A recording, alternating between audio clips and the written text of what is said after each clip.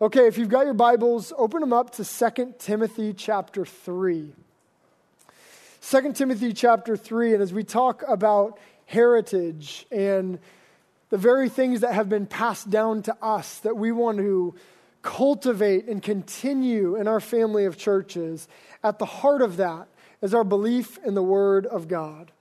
And so I'm going to be reading from and preaching on 2 Timothy chapter 3, the whole chapter.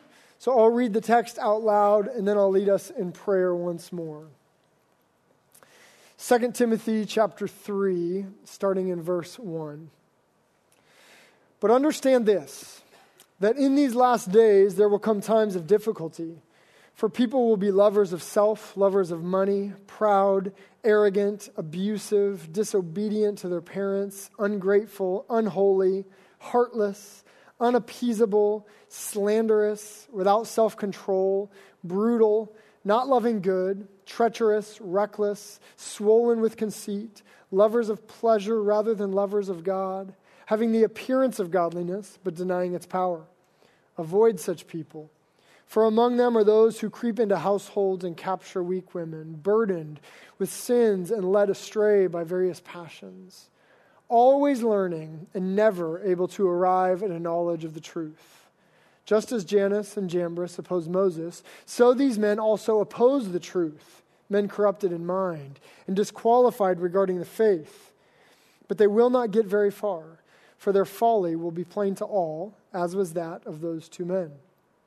You, however, have followed my teaching, my conduct, my aim in life, my faith, my patience, my love, my steadfastness, my persecutions and sufferings that happened to me at Antioch, at Iconium, and at Lystra, which persecutions I endured. Yet from them all the Lord rescued me. Indeed, all who desire to live a godly life in Christ Jesus will be persecuted, while evil people and impostors will go on from bad to worse, deceiving and being deceived. But as for you, continue in what you have learned and have firmly believed, knowing from whom you learned it, and how from childhood you have been acquainted with the sacred writings, which are able to make you wise for salvation through faith in Christ Jesus. All Scripture is breathed out by God and profitable for teaching, for reproof, for correction, and for training in righteousness, that the man of God may be complete, equipped for every good work. This is God's word. Let's pray together. God, we come before you knowing that there are so many conflicting voices in our culture and in our lives, telling us who to be, telling us how to live, telling us what to do.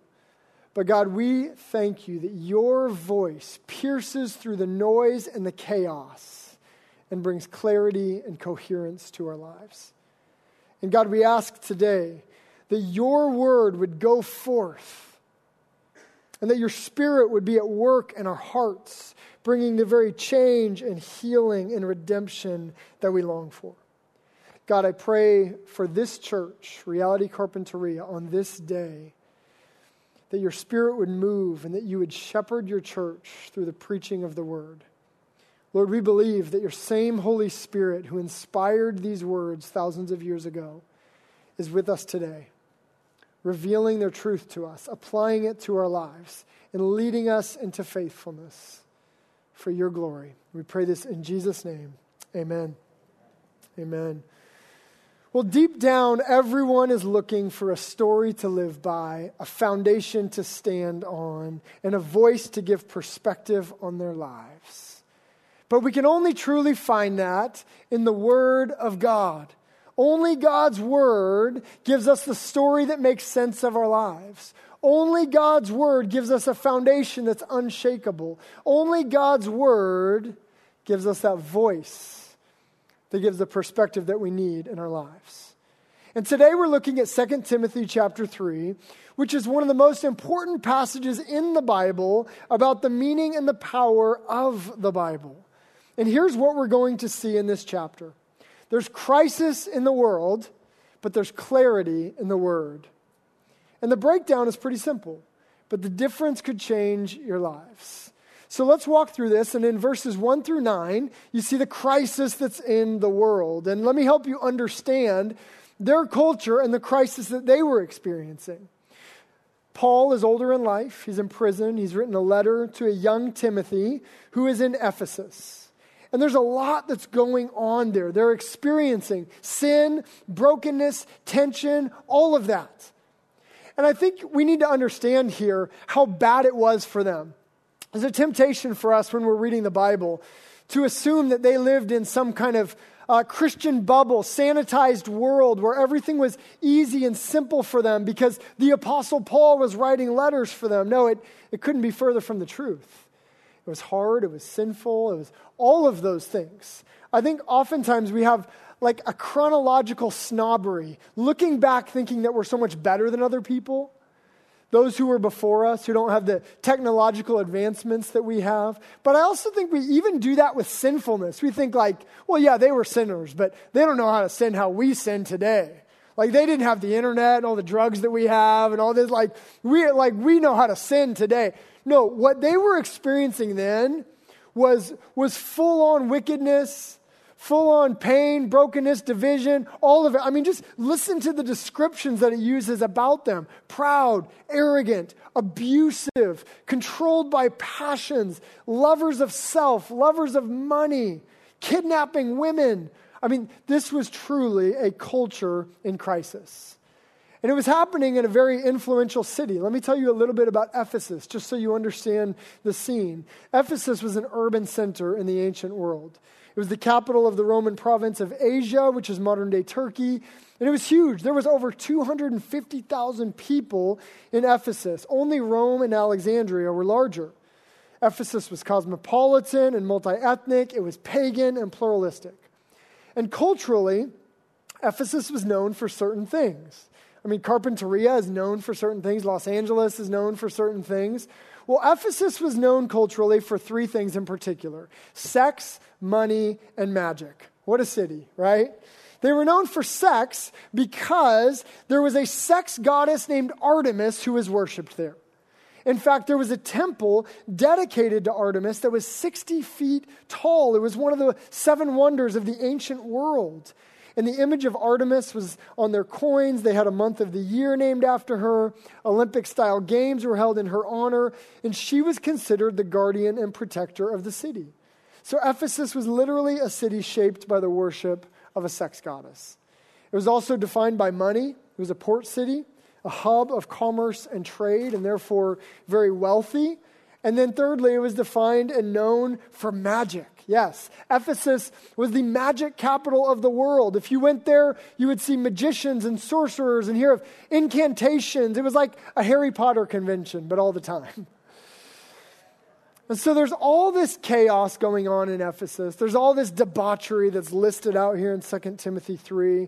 But I want to zoom in on verse 7 where it says, in the midst of all this, they're always learning and never able to arrive at a knowledge of the truth. That they're grasping after what's real. They want to know how to deal with life. And so they're listening to the latest teacher, the newest idea. They're creating conversations about how to live in the midst of all of that. But they're never satisfied. They're never able to arrive at a knowledge of the truth. And in verse 8, it actually says they get to a place that they oppose the truth. But then in verse 9, it says, and yet their folly will be plain to all. That this search for truth, but never arriving at the truth, leads to this place of foolishness that doesn't even make sense at all. You get a glimpse of this happening in the city of Ephesus in a story from the book of Acts. Acts chapter 19 tells us about Ephesus. And what happened there is that the gospel had taken root and God was changing people's lives in an incredible way. People being forgiven of their sins, set free from the slavery of sin. And what happened is that the movement of the gospel was going forth so powerfully that it literally affected the economy of the city. And here's how. A common thing in their culture was they would worship idols, and in particular, idols, small statues made of Artemis, the sex goddess. So there was a man named Demetrius, and he was a silversmith, And Demetrius and others their job was to make these small statues of Artemis that then they would sell and people would worship. But the problem is that as people met Jesus, that they were worshiping him alone as the living God and therefore no longer buying these little statues of Artemis. And so Demetrius, the silversmith, gets upset about this. He starts riling up the other silversmiths about it. And as you read in Acts chapter 19, what it leads to is rioting in the streets of Ephesus. And they're literally all coming together rioting, and it says they're chanting for hours, "Great is Artemis. Great is Artemis." In one voice, they're chanting this, and yet the whole thing was marked by confusion and a lack of clarity. It says in Acts chapter 19 that people were coming and gathering and joining, and they didn't even know what they were doing. Like they're chanting and going with the crowd, and like, what are we even here? What are we doing here? They're driven by uninformed passion. It's certainly a picture of a culture in crisis, with their folly being exposed. But before we go too far in kind of looking at Ephesus and critiquing them and thinking of all of this, you've got to look at verse 5, where it says, many of these people had an appearance of godliness, but denying its power. When the Lord wants to confront sin, he always starts with his own people. And one of the greatest dangers is that we would assume that the greatest threat to the church is outside the church. What we see here is that this debauchery, this sinfulness, this wickedness was happening in the church as well as outside of the church. So you have this picture of a culture in crisis. Now, Carpinteria is not Ephesus, I know that, but we too are a part of a culture that is certainly in crisis. In our country, there is political tension, there's cultural confusion, there's international turmoil. We've seen these patterns of sin and wickedness exposed in our culture, the abuse of authority, sexual harassment, racism, police brutality, on and on and on we could go. And yet in the midst of all of that, it's just as true of our culture as it was in their culture, that we're always learning and never able to arrive at a knowledge of the truth. In the midst of chaos, people want to know what's true, what matters, what's real, how to live. And so we're hungry for that. We grasp after that. We listen to another podcast. We take another class. We watch another show. We see another documentary. We're hungry for the truth, always grasping but never arriving at a knowledge of the truth. But I think in our culture today, we've one-upped Ephesus. Because not only do we deny the truth, our culture denies the concept of truth. And this leads, honestly, to a silliness, a foolishness, where I think the assessment of Ephesus is true of us. Their folly will be made plain to all. To where we deny the idea of truth and yet grasp after it in such a way that leads to self-contradictory, hypocritical lives in our culture. I mean, listen, think about it. People say in our culture, there is no truth. But we all live knowing that there is. So try to take that mentality, there is no truth. What's true for you is true for you, and it doesn't have to be true for me. Try that out next time you go to the grocery store.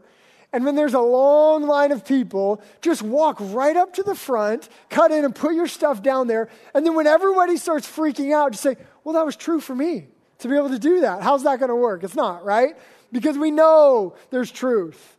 Some of you are students, or some of you have kids in school. Next time you've got a class and you take a test and maybe you miss a question, try going up to the professor afterwards or the teacher afterwards and saying, well, I know you marked this one wrong, but for me what's true is C, not B on that. How's that going to work out? It's not, right? Because we know deep down that there is such a thing as truth, and we appeal to it all the time. So it leads to this place in our culture where I think we can say that the folly is made plain to all, and you have all these contradictions. So let me just give you some examples of the way that this plays out culturally. You will hear two very opposing messages in our culture all the time. One is that there's no such thing as right and wrong. for everybody. Like you get to determine what's right and wrong for you and let other people determine what's right and wrong for them. You're going to hear that message repeatedly. There is no right and wrong. You know what else you're going to hear at the same time? Something's going to happen in the news. Everyone's going to freak out. There's going to be an explosion of moral outrage, and everybody's going to say, that is so wrong. How terrible. Those people are bad. They're evil. That's wrong. Wait, so which is it? There's no right and wrong, or clearly that's obvious that that's so wrong. It's self-contradictory. We see this folly being exposed before our eyes. I'll give you another example of this. The greatest virtue in our culture, what's considered the greatest virtue, is tolerance. Just be tolerant towards everybody. Don't tell anyone that they're wrong. The worst thing that you could say about someone in our culture is that they're intolerant, right? So you're constantly going to hear this message of tolerance, and yet, at the same time, many of the people who are championing tolerance are going to be very intolerant in the way they do so towards people like Christians, right? So it's contradictory. It's hypocritical. I'll give you another example. You'll hear people say all the time in our culture, there is no absolute truth. There's no one truth that kind of is true for everybody. There's no absolute truth. Well, I might respond to that statement by asking the question, is it absolutely true that there's no absolute truth? You sound pretty sure about that. Are you absolutely confident that that's true for all times? See, the statement itself is self-contradictory because saying there is no absolute truth is making an absolute truth claim. I'll tell you a story of a way that this played out in our culture a while ago. My wife and I watched a documentary about Lance Armstrong recently. And man, I had forgotten the heights that he had ascended to and how far he fell. For those of you who maybe have forgotten or don't know, Lance Armstrong was considered the greatest cyclist in the history of the sport. I mean, he just dominated. And his story was so captivating because he started winning and everyone knew who he was. And then on the rise, he gets cancer.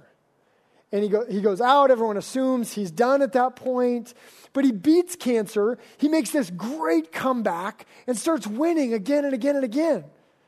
I believe that he won 7 times the Tour de France and just dominating the sport. And not only that, but he starts this organization where they're raising money to try and beat cancer, and he's giving people hope who are suffering, and all these people are supporting him, and it was just incredible what he was doing.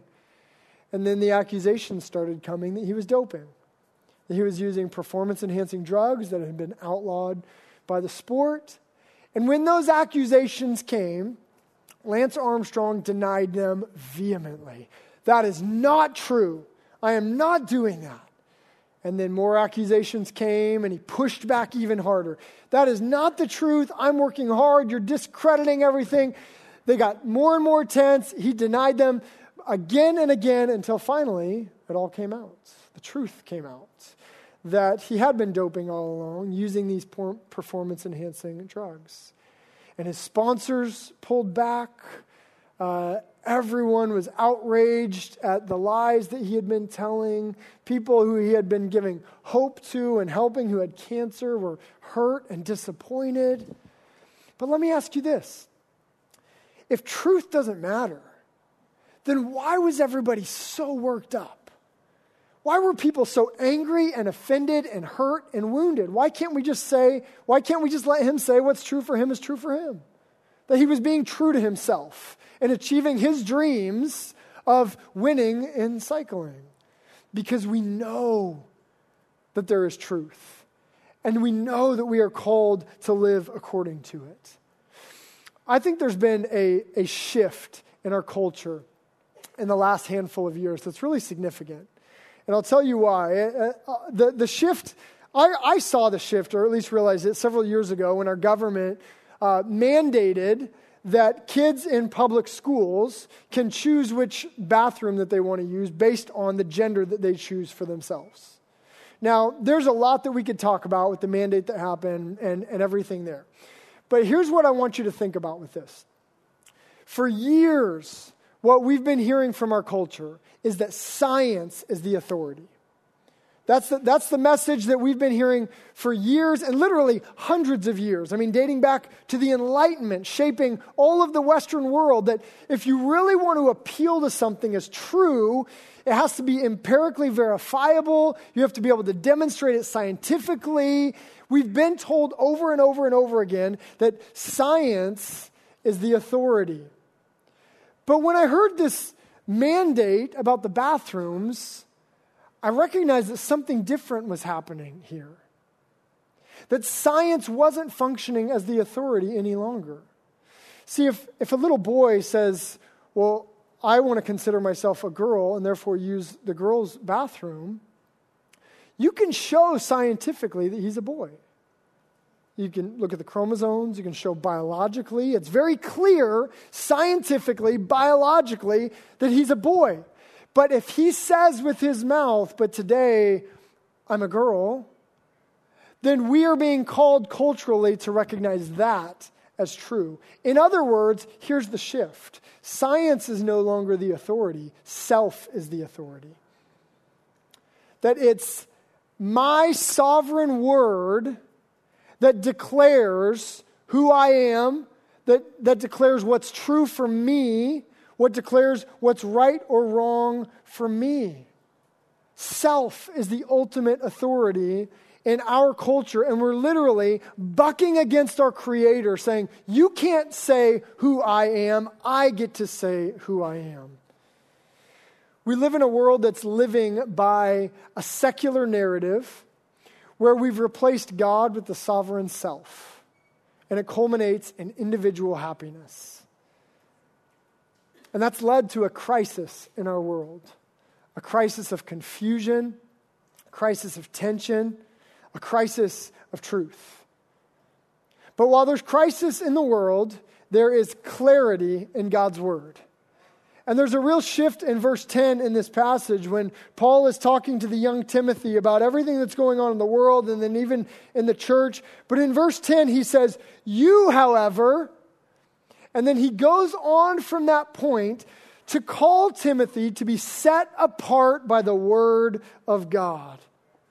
He's reminding Timothy, you're supposed to be different. And he's reminding us, you're supposed to be different. I think a lot of Christians, at least in America, where Christianity has been mainstream for so long, we get surprised and confused when people don't understand us, or when people attack us because of what we believe or how we live our lives. And it's almost like we think we've done something wrong. And so, with a decline of Christianity, at least nominal Christianity in our country, some people freak out over that and think, oh no, what's happening? But I think what's happening right now in our culture is not an obstacle for the church, it's an opportunity for the church. It's an opportunity for the church to understand our true nature, that we are exiles, that this place is not our home, that America is not the promised land, and God has called us to be faithful to Him wherever He has placed us. And we are set apart by the Word of God. We have a distinct ethic and unique beliefs that are shaped by our devotion to Jesus. And when I say we're set apart, that doesn't mean that we're just better than everyone else. No, we're set apart by God's grace as it's revealed in Scripture. And so I want to answer two really important questions from verses 10 through 17 here. And the first one is, what is Scripture? And the second one is, what is Scripture for? So first of all, this extremely important question, what is Scripture? Look at verse 16. You've got the answer clear. It says, all Scripture is breathed out by God. Now, those four words, breathed out by God, are one word in Greek. It's theopneustos. And that's really a compound word of theos, which means God, and pneuma, which means breath or spirit. In other words, the Scriptures are the breath of God, inspired by the Spirit of God, communicating the voice of God. To put it most succinctly, Scripture is the Word of God. And I know that you might hear that and you might think, of course, like that, because it almost sounds trite over time, like we've heard that so much, that Scripture is the Word of God. But this is an incredibly powerful idea. And when we talk about Scripture being the Word of God, we need to understand the depths here. Theologians will talk about this as the doctrine of inspiration. One of the reasons for that is that the King James Version translated verse 16 here as Scripture is given by inspiration. Now, it's certainly true that Scripture is inspired by God, but I fear that that we don't understand the fullness of it if we only think of inspiration. Here's why. When we use the word inspiration in our culture today, we usually mean something like motivated by or influenced by. To say that I'm inspired by something means that, right? That I watched the latest Mary Poppins movie and I'm inspired to try and fly with an umbrella, right? But when we talk about Scripture being inspired by God, it means so much more than that. It doesn't just mean that Paul was motivated by God or influenced by God as he wrote these words. No, when we talk about Scripture being inspired by God, we're saying the Holy Spirit made clear that these words are the very words of God. In other words, when Scripture speaks, God speaks. And to reject Scripture is to reject God. But to submit to Scripture is to submit to God. And here's why we need to understand this. Scripture is not just a book that God dropped off and kind of backed off and said, make sure you obey the rules. I'll meet you in heaven if you get here. Okay, that is not how we are to think of Scripture. No, Scripture is the voice of God. It's living and active. And God's Word is an extension of Himself. That's why if you reject God's Word, you reject God. Because you can't separate Scripture from Himself. And I wouldn't want you to go from this today saying, wow, this book, and being all about the book. No, it's about God, but this is God's Word. God speaks to us. He reveals Himself to us through the Scriptures. And I always hear people today saying, if I could only hear from God. Lord, what do you think? Lord, what do you like? Lord, if I could only hear from God. And I want to say to them, God has spoken. I hear people saying, if God would only speak and tell me why He created us. I want to say, God has spoken. He made us that we might know Him and love Him and be known by Him and loved by Him. I hear people say, if God would only speak and tell me what He's like. God has spoken. He's merciful and gracious, slow to anger and abounding in steadfast love and faithfulness. People say, if God would only speak and tell me what He thinks of me. God has spoken. His thoughts towards you are as many as the sand on the seashore, and He loves you. God has spoken, and that changes everything. It means that when Scripture tells us to do something, it's not a suggestion, it's a command. It means that when Scripture says God's going to do something, it's not a goal, it's a guarantee. It means when Scripture says something is forbidden, it's not a prohibition of fun, it's a warning of destruction. Scripture is the Word of God and is worthy of our reverence.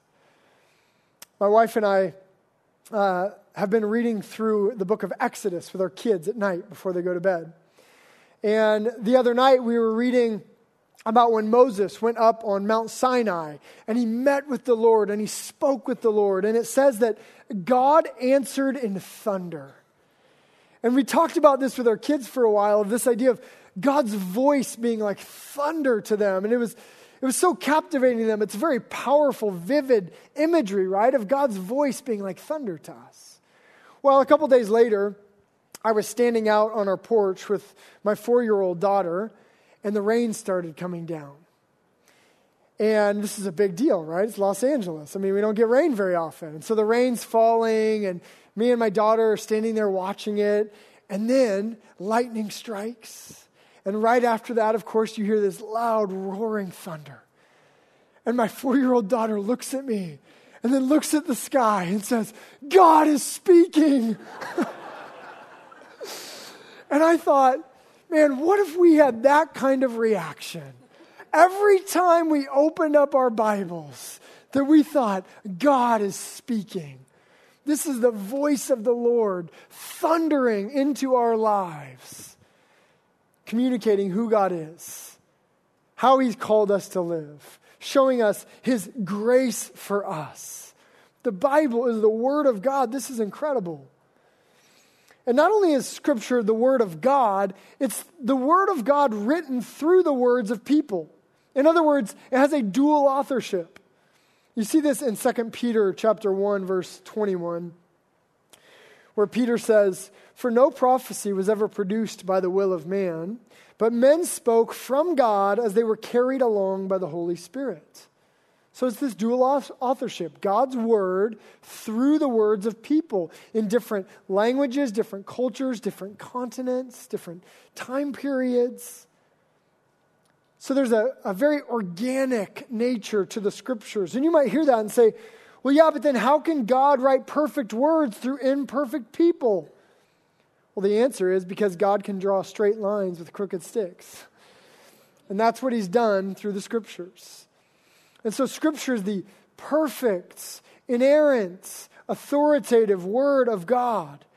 And it's through the Word that God rules over us.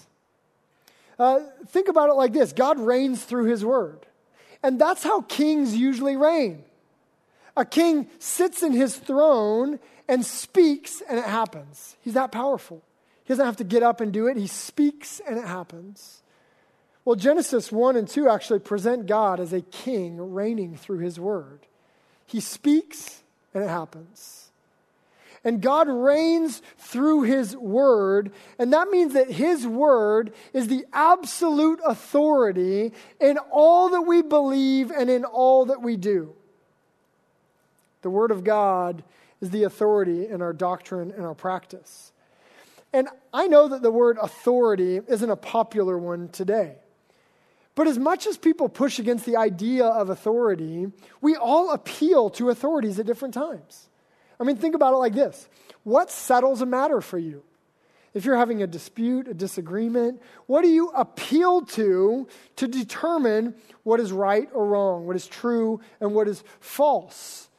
I mean, practically speaking, we appeal to things all the time, right? You Google it. You ask Alexa.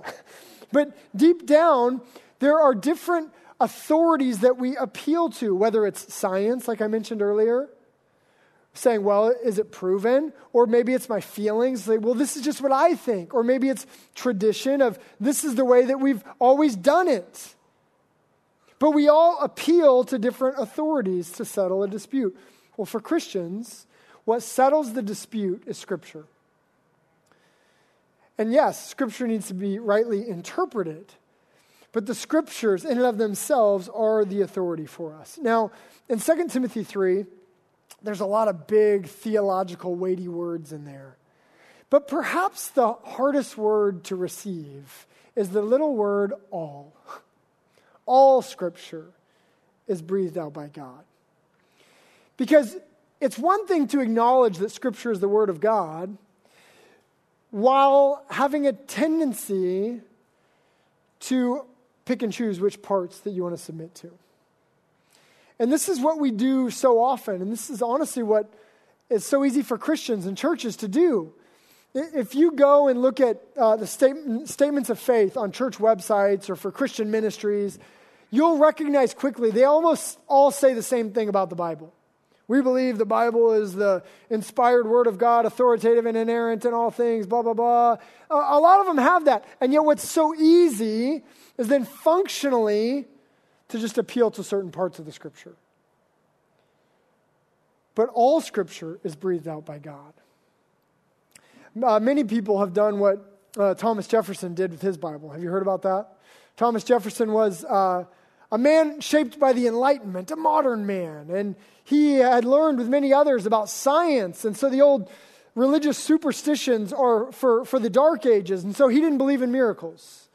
And so Thomas Jefferson took his Bible and a pair of scissors and went and literally cut out all the miracles from the scriptures, including the resurrection of Jesus.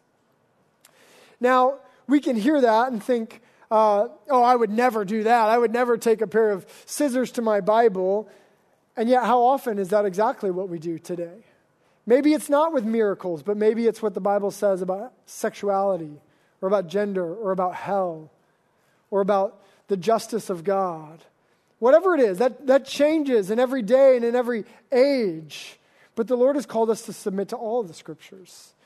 See, what we often do is we stand over the scriptures, picking and choosing what parts of them we like and what parts of them we want to get rid of. We stand over the scriptures as if we are the authority. What we need to do is to stand under the scriptures, allowing them to pick us apart, to pick and choose, and to say, this needs to go. We will either try and twist the scriptures to align with what we want, or we will conform ourselves to the scriptures. The early church father Augustine put it well when he said this: if you believe what you like in the Gospels and reject what you don't like, it is not the gospel you believe, but yourself. So we've seen that Scripture is the Word of God. That's what it is. But now we've got to ask this second question: what is Scripture for? And I'll tell you this: it's not just for information. Okay, the last thing that we need is more Christians with huge heads and shriveled hearts walking around beating people up with their Bibles. Okay? The Scripture is not just for information, but for transformation. It has purpose behind it. God breathed these words for a purpose. And I'll share a few of those with you. At the heart of it, the first purpose of the Scriptures is that they point us to Jesus. You see this in verse 15 of 2 Timothy 3, where it says, the sacred writings which are able to make you wise for salvation through faith in Christ Jesus. The sacred writings here are referring directly to the Old Testament. So what I love about this is it's saying this story of the Old Testament is fulfilled in Christ as the hero of that story.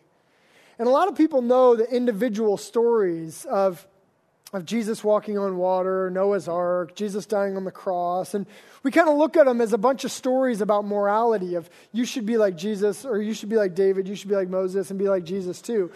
But what we miss is that the Bible is one grand narrative that culminates in Christ. It begins with creation, it ends with new creation in the middle as Jesus making all things new. Jesus himself talks about the scriptures this way, as a story that have their apex in his death and in his resurrection. Luke 24 tells us about Jesus walking on the road to Emmaus. And he comes up alongside of two of his disciples. It's one of the most comical and ironic stories in the scriptures, because these two disciples are walking and they're hanging their heads down because the Messiah has died. And walking up alongside of them is Jesus, the risen, resurrected Jesus, but they don't recognize him. And they say, don't you know, haven't you heard that the Messiah died? And so here you have Jesus, and they don't recognize him. How is Jesus going to reveal himself to them? Well, it says he goes through the prophets and Moses and the Psalms and shows to them all the things concerning himself. I mean, he must have gone through Genesis and showed how Jesus is the seed of the woman who crushes the head of the serpent. And then to Exodus, showing how Jesus is the unblemished lamb whose blood is spread over us to spare us from wrath. He must have gone to Leviticus and showed how Jesus is the atoning sacrifice that forgives our sins. But what's most amazing about this story in Luke 24 is what Jesus didn't do. Think about it. Here are these two disciples. They're with Christ. They don't recognize him for who he is. This is the resurrected, reigning Christ. He could have just radiated his glory. He could have just wowed them and said, guys, it's me. It's Jesus, the risen King. But he doesn't do that. What does he do? He walks them through the scriptures, showing them who he is. What's amazing about that is we have just as much access to the same scriptures that Jesus walked them through as they did then. We are presented with Christ through the scriptures. And we need to recognize that, because otherwise we just make Jesus out to be whoever we want him to be. He starts to look more and more like us, and we use him as an authority to prop up the things that we've already decided on. So we see in this that the written word leads us to the incarnate word. That Scripture has purpose. It's not an end in and of itself. We don't believe in justification by quiet time or salvation by reading through the Bible in a year, although those are great things. We believe that the Scriptures point us to the good news of Jesus Christ. This is a gospel book. Okay? It's not a book of morality. It's not a rule book. This is a book that tells a story of God's grace in Christ.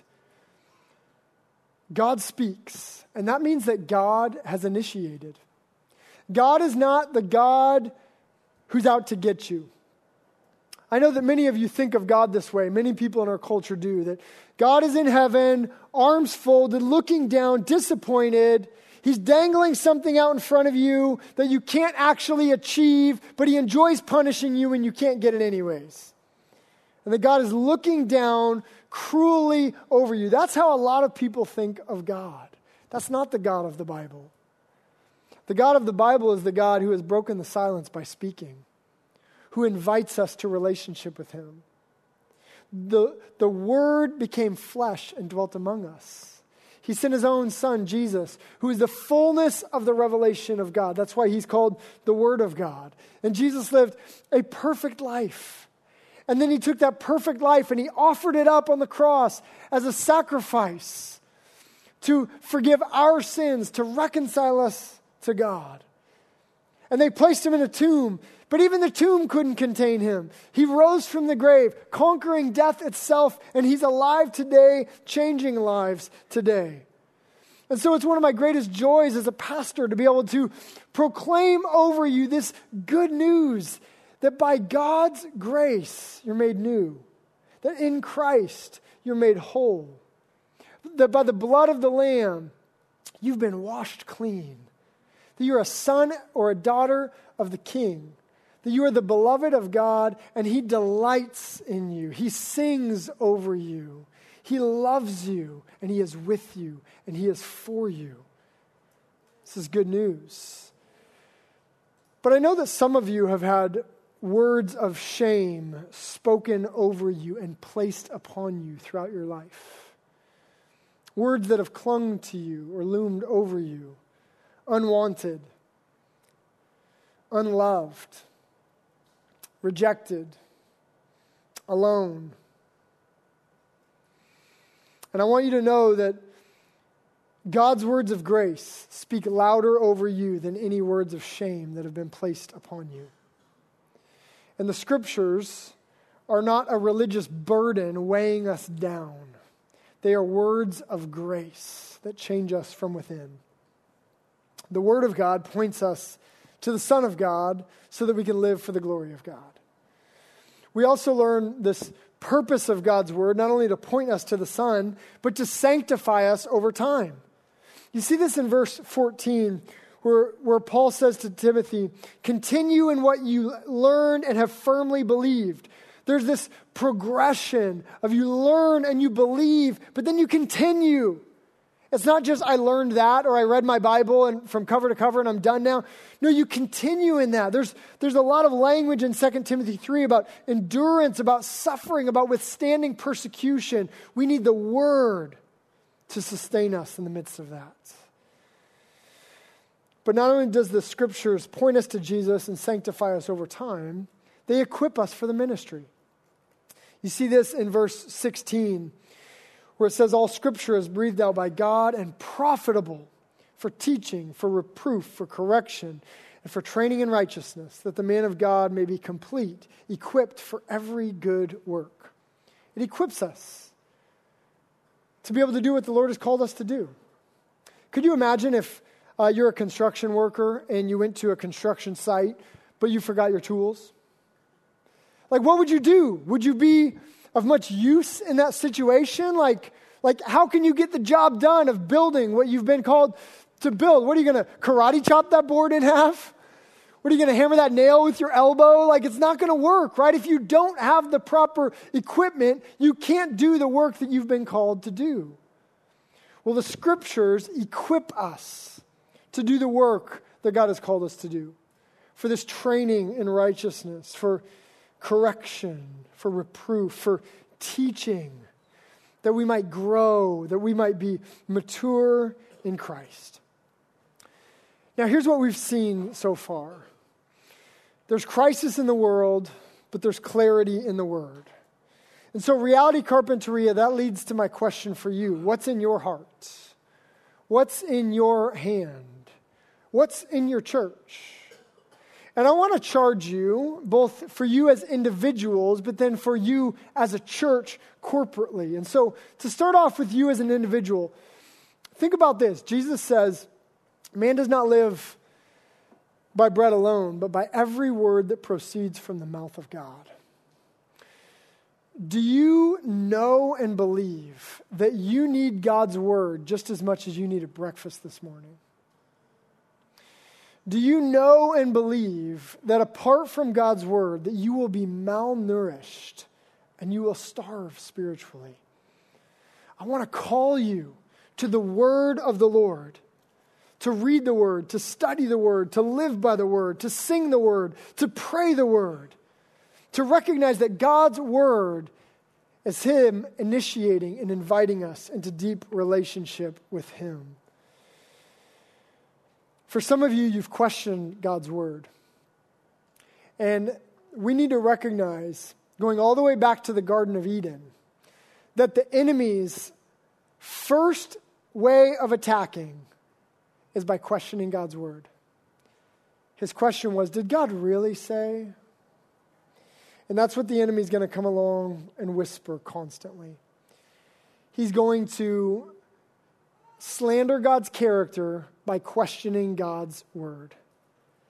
And so I want you to remember that God's word truly does reveal God's heart, that He's trustworthy and true, that He's reliable and faithful, that He is loving and good and kind, and He has taken all of His power and directed it for our good.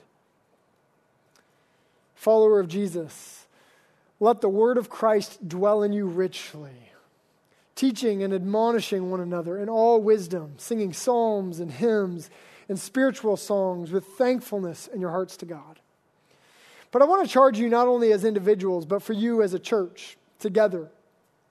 Because there's a lot of temptation for churches today to adapt the word or soften the word or dress the word up.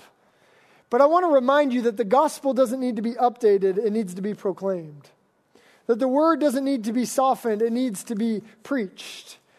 And I think one of the dangers for any church, the more you mature, the more you go on in years, the danger is to take the things that are the most important, the most foundational, and start to take them for granted. You start to assume those things. Yeah, of course, the word of God. Oh, yeah. And in taking it for granted, you lose its very power. What a great opportunity for you right now, Reality Carpinteria, to remember that it's about the preaching of the word, not about the preacher of the word. As Pastor Britt is on sabbatical right now, for you to rally, to support the leaders in this church who are so faithfully shepherding right now, who are doing an incredible job with that. You're shepherded by really godly people. But to put your confidence in the word. Not in a person, not in one preacher, but in the word of God, knowing that Jesus is the chief shepherd. And we are called as His sheep to know His voice and to follow His voice. 2 Timothy 3, of course, spills over into chapter 4, and there were no divisions in the original text of that. And I want to charge you as a church with this charge that comes from 2 Timothy chapter 4, verses 1 and 2. I want to say this to every one of you as individuals, but also to the leadership here and just to you corporately as a church. I charge you in the presence of God and of Christ Jesus, who is to judge the living and the dead, and by His appearing in His kingdom. Preach the word. Be ready in season and out of season. Reprove, rebuke, and exhort with complete patience and teaching. Preach the word. Be a church that stands upon the foundation of the word of God. And I want you to notice in there that it talks about seasons. There are many things in life that come and go, but the word of God remains forever. And fashions come and go, right? But what's true of clothes and style is just as true of churches and ministries. There are things that are trendy in churches that a bunch of blog posts are going to be written about this latest thing, and all the new churches are going to be preaching a sermon series on this, and they're going to jump from thing to thing and what everyone's talking about. And there's a place for that in terms of we always need to be learning and growing and rallying around the Word of God and understanding new ways of that. But the danger is that in the midst of jumping from one thing to the next, the latest trend to the next trend, that we forget about what's unchanging, the Word of God. So I want to call you to be a people who preach the Word of God and live by the Word of God, to be driven by your convictions in Scripture, not by pragmatism or by what's easiest. I'll close with a question and a story. The question is this: what if we rediscovered the power of God's Word today? What if we rediscovered the power of God's Word today? Let me tell you a story about a time when that happened with God's people.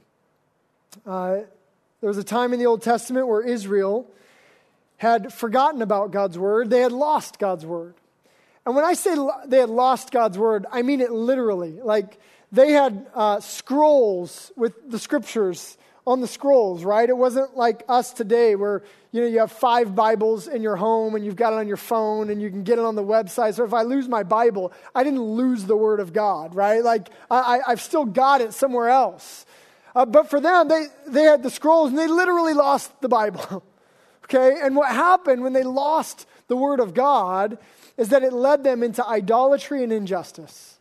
That they're worshiping all these false gods. They start oppressing the weak in their society. They're not loving God. They're not loving their neighbor. It led into this place of debauchery, probably not that different from the description we read in 2 Timothy 3. But one day, someone's in the temple, and they stumble upon these old dusty scrolls. They pull them out, probably unroll them on a table, and it tells us about this in 2 Kings 22, that they start reading from these old dusty scrolls, and it's the Word of God. And the Word of God being proclaimed leads to this confession of sin, of realizing we haven't loved God, we haven't loved our neighbor. It leads to a brokenness where they're on their knees before their Lord. It leads to them going out, literally tearing down these idols that they'd been worshiping in place of God. It led to this revival and reformation around the Word of God. What if we today rediscovered the power of God's Word? What if Carpinteria rediscovered the power of God's Word? What if Santa Barbara rediscovered the power of God's Word? What if Ventura rediscovered the power of God's Word? What if Los Angeles rediscovered the power of God's Word? What if Stockton, San Francisco, Boston, London, Honolulu rediscovered the power of God's Word? Can you imagine it? It would be revival and reformation and healing like we've never seen. And yet, it's exactly what we long for. And it's possible through the power of God's Word. Let's pray together. God, we thank you for your Word. And Lord, we confess that we've taken your Word for granted. We've put it on the shelf and forgotten how incredible it is and how gracious it is that you have spoken to us, that you have invited us to know you, that you have revealed your grace to us in giving us the Scriptures. God, we pray that we would be a people of your Word. And by looking to your Word, that we would know your Son, Jesus, that we would be conformed to his image and live for his glory. And Lord, we need your same Holy Spirit who inspired these words to change our hearts within right now. to show us the beauty and the power of the gospel, that we might live for your glory. We pray this in Jesus' name. Amen.